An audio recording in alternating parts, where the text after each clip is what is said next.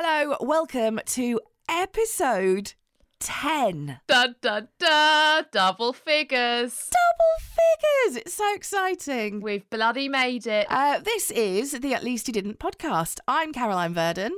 I'm Annabelle Buckland, and this is the podcast where Caroline and I share stories from our terrible, terrible lives with you. Basically, we discovered a long time ago when we first met what we had in common, and that was that we seem to find ourselves embroiled in ridiculous situations. And during lockdown, we were texting each other about stupid things that we'd done just to cheer ourselves up. And we decided, why not share it with the world? So we wrote these stupid things that we've done down on pieces of paper. We posted them in a little bag to each other. And then we started a Zoom call, clicked record, opened a bottle of gin, and started just talking about our terrible misdemeanours. And that is what this podcast has become. It's not highbrow, it's not innovative, it's nothing new, but it's bloody good. If you have any stories, please do share them with us. It's one of my favourite things about doing this podcast. Just the hilarious stories we are getting from you. Do not be shy. You can find us on Facebook and on Instagram at Least You Didn't. Tell us about this just stupid, funny, hilarious, embarrassing things you've done. Coming up on today's episode, we have got At Least You Didn't create your own catchphrase, make an unfortunate typo, or cause a scene in a war zone. At least you didn't kick a baby. I tried to snog the vicar. At least you didn't show the bin men your knickers. It could be worse. At least you didn't create your own catchphrase. This sounds interesting. I mean, really, it should be create your own catchphrase and ruin romance for life. Oh, okay. Saucy. Yeah. So I had just moved in with my now husband. Okay. And Lovely. It was one of those circumstances where, if I'm honest, we moved in for logistical reasons. So it was a little bit too soon because I was living in Bournemouth, he was living in Southampton, and I'd just got a job in Oxford. Right. And so it made sense for me to move in with him in Southampton so I could actually get to work. Otherwise, it's going to be a very long trip. And, you know, we both wanted to move in together at some point, but perhaps we were maybe 6 months premature because at this point in our relationship, I barely needed to go to the bathroom. I certainly didn't belch. You know, there was none of that.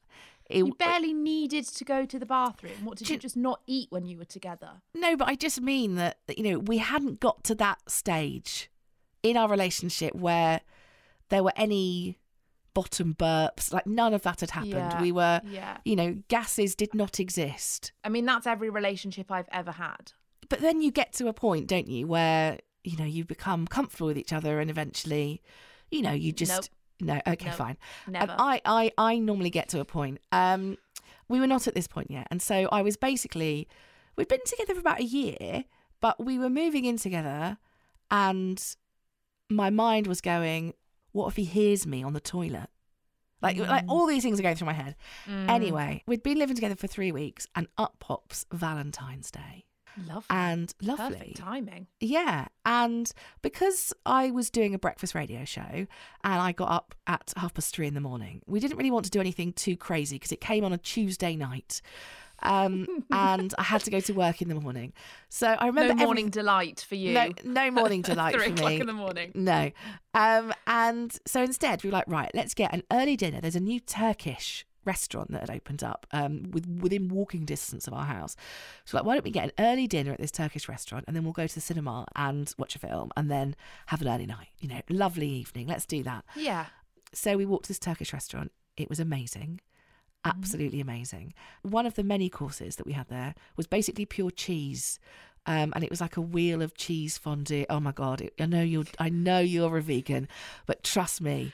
But, you know, I can appreciate a tasty cheese. Exactly. It was a gooey, cheesy, it was out of this world. Anyway, we continue on to the cinema and we start watching the film and we get about halfway through the film and I can feel my insides are not pleased with me. Okay, and I see where this is going. I feel as though what's happened is I've swallowed the food and it's just gone all the way down straight away rather than take its time. That's what happens with digestion. Yeah. It goes. Blah, blah, blah. Yeah. Shouldn't be that quick though. And I'm thinking, oh, I do not feel well.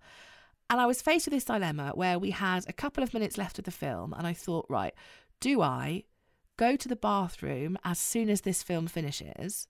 But in which case there will be all these people around, and I don't know how long this bathroom visit is going to be. Or do I go home, use the bathroom at home in where there's my boyfriend who I've just moved in with, and I imagine he'll probably hear the sounds from the garden, feeling how awful my stomach was feeling. I'd rather embarrass myself in front of the 50 people that have just come out of the film than my beloved. Yeah. So the film ends and I stand up and I said, I'm really not feeling that well. I think I'm just going to go to the bathroom. And as we walked out to go to the bathrooms, there's a cleaning sign up. That's not good. Exactly, that's not good. And you could use the disabled toilet, but there was already a person in there and there was a queue. Now, that's really not good. It's really not good. We lived approximately a 10-minute walk away from the cinema. It wasn't very far.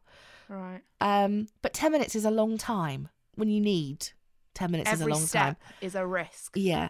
So I was like, okay. And he went, look, we'll just go home. It's fine. We'll just go home. We can do it. We can jog it. We can jog it in 5. You know me, Annabelle. I'm not a jogger. Terrible idea. So we start walking home and then we start jogging because I'm really not well. And then I realised that the extra movement that you get with a jog really not helping the situation. So I opt for doing what you often see middle-aged ladies in bright lycra doing around the park, where you do a really fast walk whilst clenching. And I'm walking really fast and I'm walking really fast and I'm walking really fast and we are still far from home. And I reached that point that I think, oh my God, like we are at absolute breaking point. I'm so worried about this now. I've actually got a sweat on from just the whole stomach, the nerves. And he's like, we're nearly there. You can do it. And I'm like, I can't do it. As we're wandering down the street. It was awful, Annabelle. It was mortifying. And then he said the immortal words, quick, there's a skip.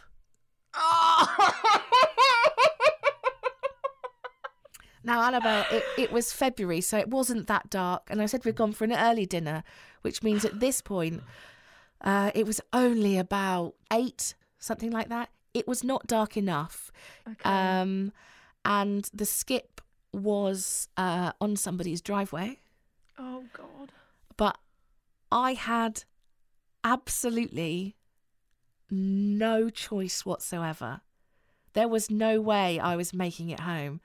So our Valentine's Day was spent with my husband giving me a lift up to chuck me in a skip so that I could brave.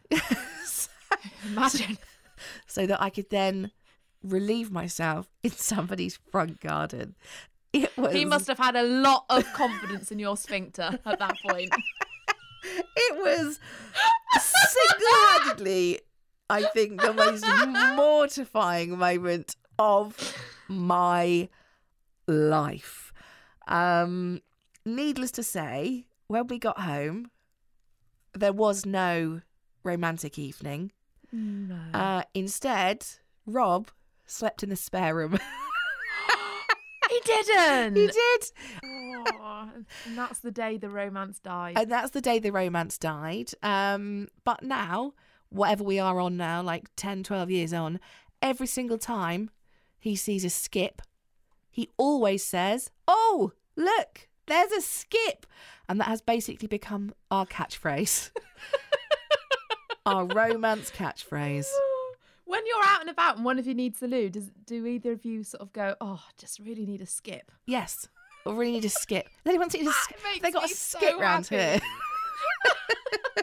Oh, I'm dying for the skip. At least you didn't make an unfortunate typo. Okay.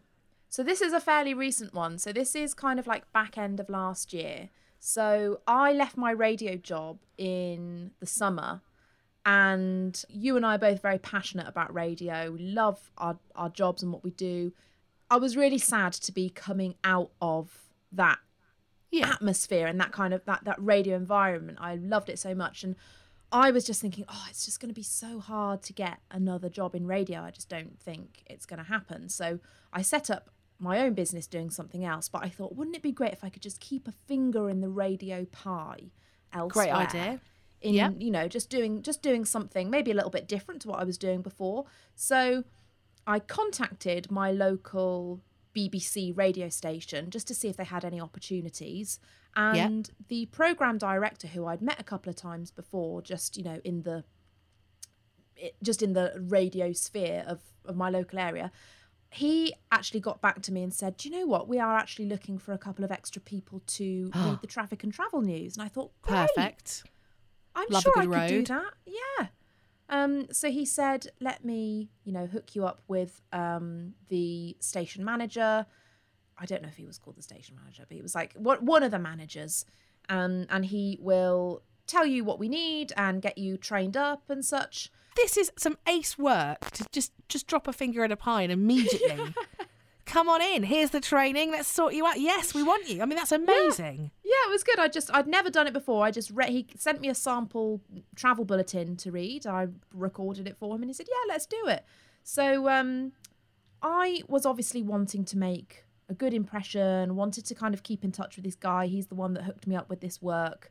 So I sent him an email once I'd got my first few shifts lined up, and basically said, thank you so much for sorting me out with this work. I'm really excited. I really hope it leads to more things. I can't wait to let you know how my shifts go. And then a couple of days later, because, he's a busy man, he responds to me and he says, "Hi, Annabelle. It's amazing what difference one tiny little letter can make to an email. Spot your missing F." And I had that horrendous feeling where the bottom of your stomach feels like it just disappears. And I scrolled down through the email thread and I'd actually said, "Thank you so much for this opportunity, blah, blah, blah. I can't wait to let you know how my shits go next week." Can't wait. Now, the thing is, at this point, you're in a tricky situation because the BBC love their regulations and, you can't misspell things and you're trying to make a good impression. Yeah. So you can either apologise that you missed an F out, in which case look tardy and sloppy. Yeah. Or you can write to him about some other sorts of sloppiness and pretend that was actually what you meant. So what did you go for? Obviously, I apologised, said, "Oh my gosh, I'm so sorry. What a clumsy girl."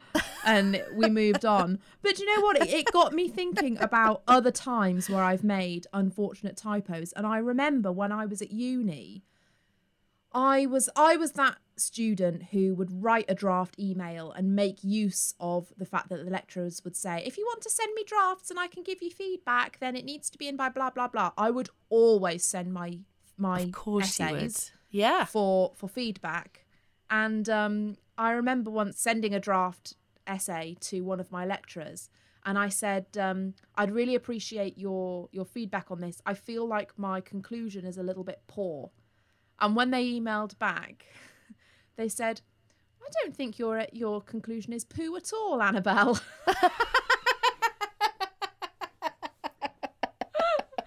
So not only did they not think that I had written something bad, they also didn't realise it was a typo.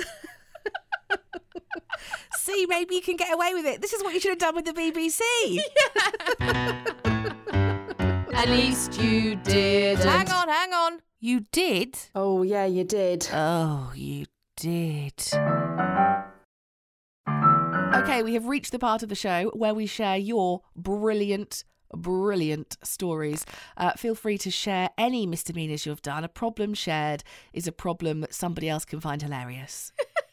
And what's been great about the stories that you've been sharing is that quite often they're related to a story that we've shared on the podcast, and it kind of jogs people's memory, doesn't it? And this story that we're about to share with you was inspired by mine and Caroline's stories in the gym. So I fell off a treadmill. Caroline sweats a lot. So this inspired This inspired Bronte from London to get in touch and tell us her story about what happened when she went to a Zumba class. So please welcome Bronte, and At Least You Didn't stand out at Zumba for all the wrong reasons. So there was no Zumba in the plan, actually, at first. I'd gone round to my friend's house for dinner, and then they threw upon me the fact that on Thursday nights they had been going to Zumba just down the road, and floated the idea. That's really unacceptable. Throw that on someone. That's not the kind of thing you can throw. I'd been promised fajitas. And what I got was very different. You can't. You just can't do that. Were you prepared? I had no exercise gear. With Lycra? I left all my Lycra in my Lycra cupboard. I didn't have it with me. But he did lend me some exercise gear, which, again, I say he, so it was all very not particularly, feminine, as you know. Or supportive. I had no sports bra, which is key. I mean, I also don't have many boobs, but many boobs. Many. Other people have 7. I've just got 2. I have many breasts. I only have the 2 boobs, so it was fine really without the sports bra. But yeah, so he was like, "Oh, it's fine. We've been going. They're really nice, really friendly. It's all very kind of beginner." I don't know if you can have different levels of Zumba, but anyway. So I donned the spare Lycra. What was it? The Lycra. Like what? Yeah. It was. What did you wear? It was a t-shirt that was definitely far too small for me. Nice little tight blue number. No sports bra, but I just thought this one will do. This will hold me up fine. And then some nice little cropped leggings. Actually, my friend was a bit of a runner, so he had the gear. He had the gear. Fine. So he was prepared in that way. And then we head off, and it was, I thought, friendly. We got there, everyone was nice. We're kind of queuing outside and everyone's chatting. They all know each other. Yeah. And I was like, and they'd Lee and James, my friends, had made a bit of a name for themselves, I think. So they kind of turned up and everyone was like, "Oh guys, oh it's you." Very like most people there were women, and they loved the fact that they'd made this little name. And they were kind of like, "Oh, we've brought a friend along." Everyone was really nice, greeting me and stuff. And when we got in there, I got a spot right at the back next to this huge fan, because I know I sweat a lot, and I wanted to protect against that. So I got this nice little spot at the back. Wise. Yeah, and it's one of those big rooms where it's like all mirrors. Everywhere is a mirror. So I could see myself limbering up. Brilliant. In somebody else's Lycra. Somebody else's Lycra. Lycra is tight as well, so I was a bit conscious of, his sweat was near where my sweat was coming from. Yeah. But anyway, it was about an hour long, and I nearly died by the end of it. But there were drinks breaks, and it was all smiley. Everyone was enjoying themselves. The instructor was really nice. I took off my glasses so I couldn't see myself in the mirror, because I thought that was probably wise. If you can't see yourself, are you even? Yeah, it's like a baby playing peekaboo. If I can't see me, they can't see me. So I had a false sense of security from that. So anyway, we carry on with the Zumba. It was great. I felt like I really had the rhythm. I really felt like this is what you've been waiting for your whole life. This is what I was might born be your to calling. do. Yeah, I think it would be one of those things where I'd be interviewed later and people would say, "How did you get into it?" And I'd be like, "I went round for fajitas." Had you had the fajitas at this point? I think we might have had them afterwards. No, okay. Yeah, it became a staying the night kind of affair, because there was too much to pack into one evening. What with the Zumba. But anyway, so I thought I was really getting into the rhythm, really graceful, professional even. And so it all wraps up, and at the end we're going to collect our water bottles, wiping sweat, etc. And this woman comes over to me and she was like, "I'd just like to say," and I was like, "Oh, well, this is nice. I'm new. Maybe she's going to be like, 'Oh, it's great that you've come along.'" You're really good at it for a beginner. Yeah. Have you done this before? I think you need to go into the next level. You're up. professional. You're making these people look this Lycra bad. looks so good. Where's it from? Can you show me the link? Is that Lululemon? So anyway, she wanders over, And she was like, I'd just like to say, thanks for keeping it fun.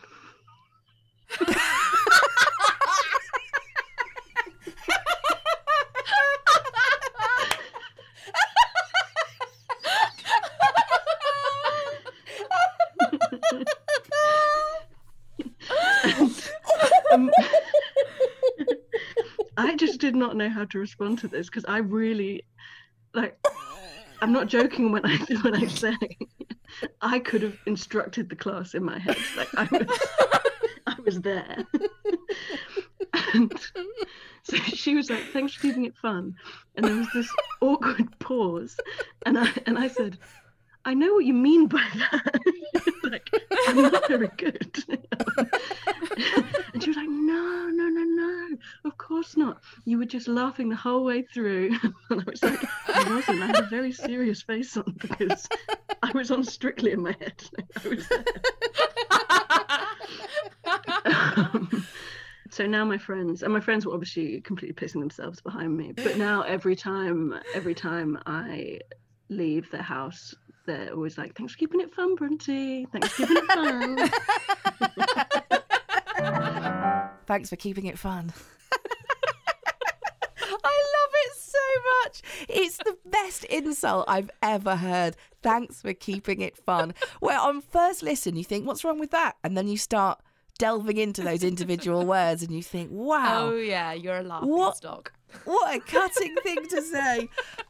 If you too are a laughing stock, if you too like to keep it fun, then please do get in contact. Give us your stories.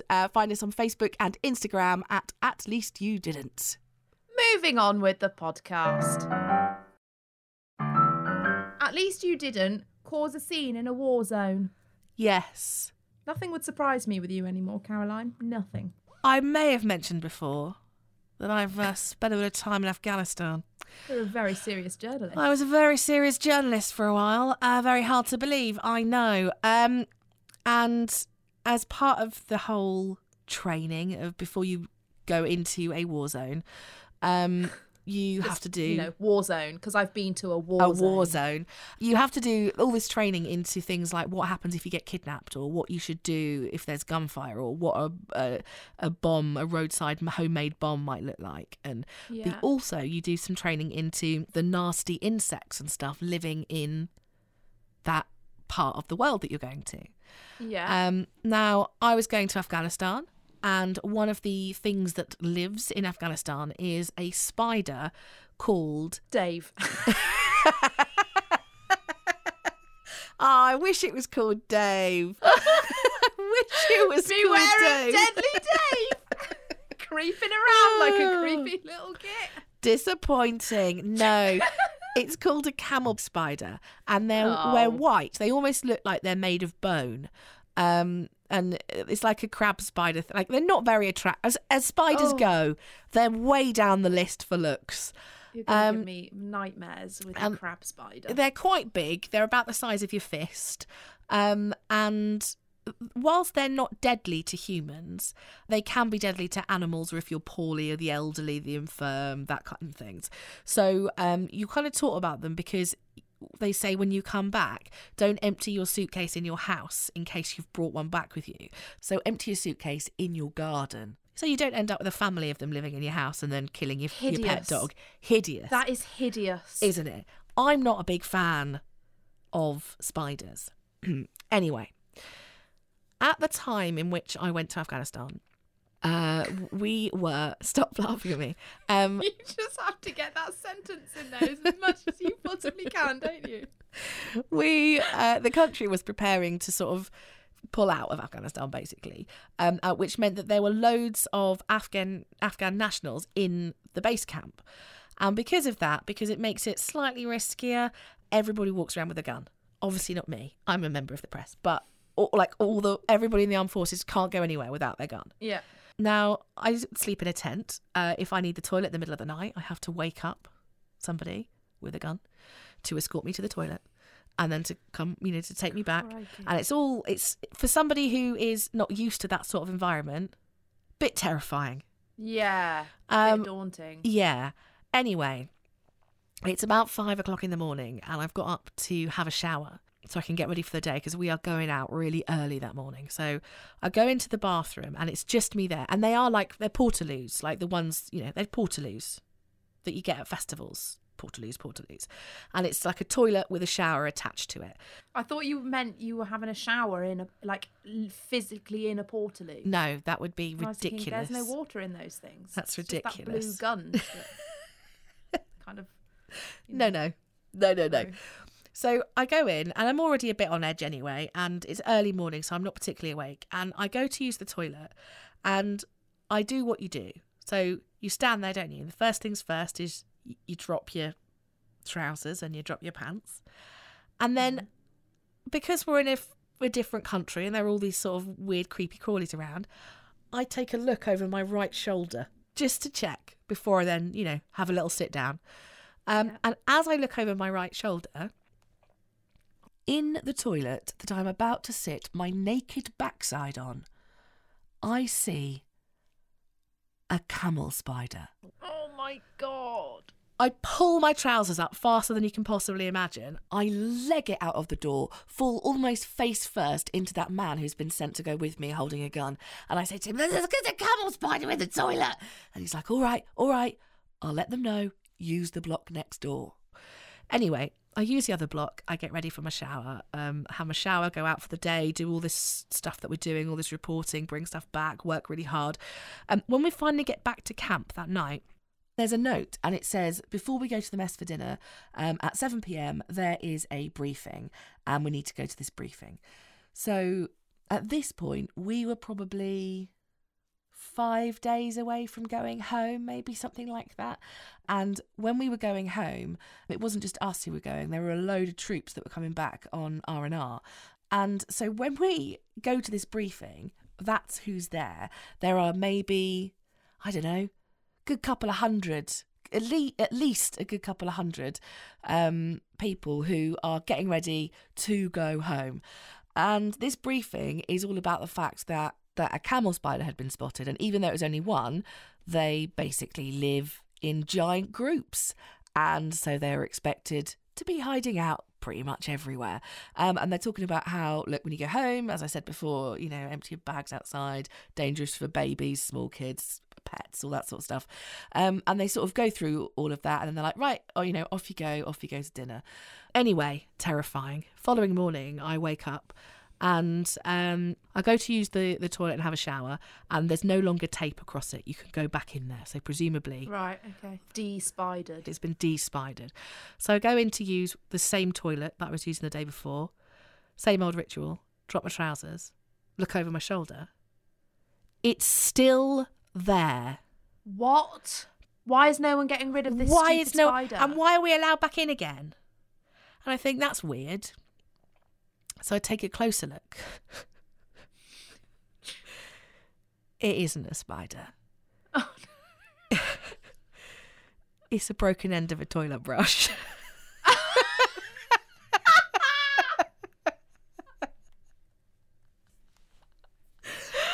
Oh, God. And there has been a full-on meeting about this. Hundreds of people were there. Hundreds of people. People are being told to unpack their suitcases in their garden in case a broken toilet brush is in there.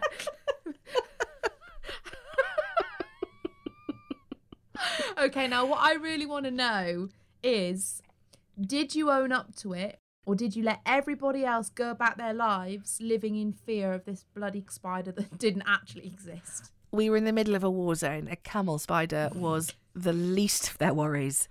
I absolutely did not own up to it. At least you didn't Kick a baby. I tried to snog the vicar. At least you didn't show the bin men your knickers. It could be worse. Thank you for listening to this week's episode of At Least You Didn't. I'm Caroline Verdon. I'm Annabelle Buckland, and we should also say, please do rate our podcast if you're enjoying it. It massively, massively helps us. So if you're enjoying it and you listen on Apple, then please just pop over and give us a 5-star, obviously a 5-star review. Nothing less than 5, please. And, write some nice words about us. Make us feel better about our lives. You've heard this podcast. You know we need that pep talk, okay? Thank you. End of plea. You know we're needy. Right, coming up on next week's episode, At Least You Didn't Have a Breakdown in Macy's. Fail at being a tour guide in your own hometown. Or show yourself up in front of the school mums. See ya! Thanks for keeping it fun.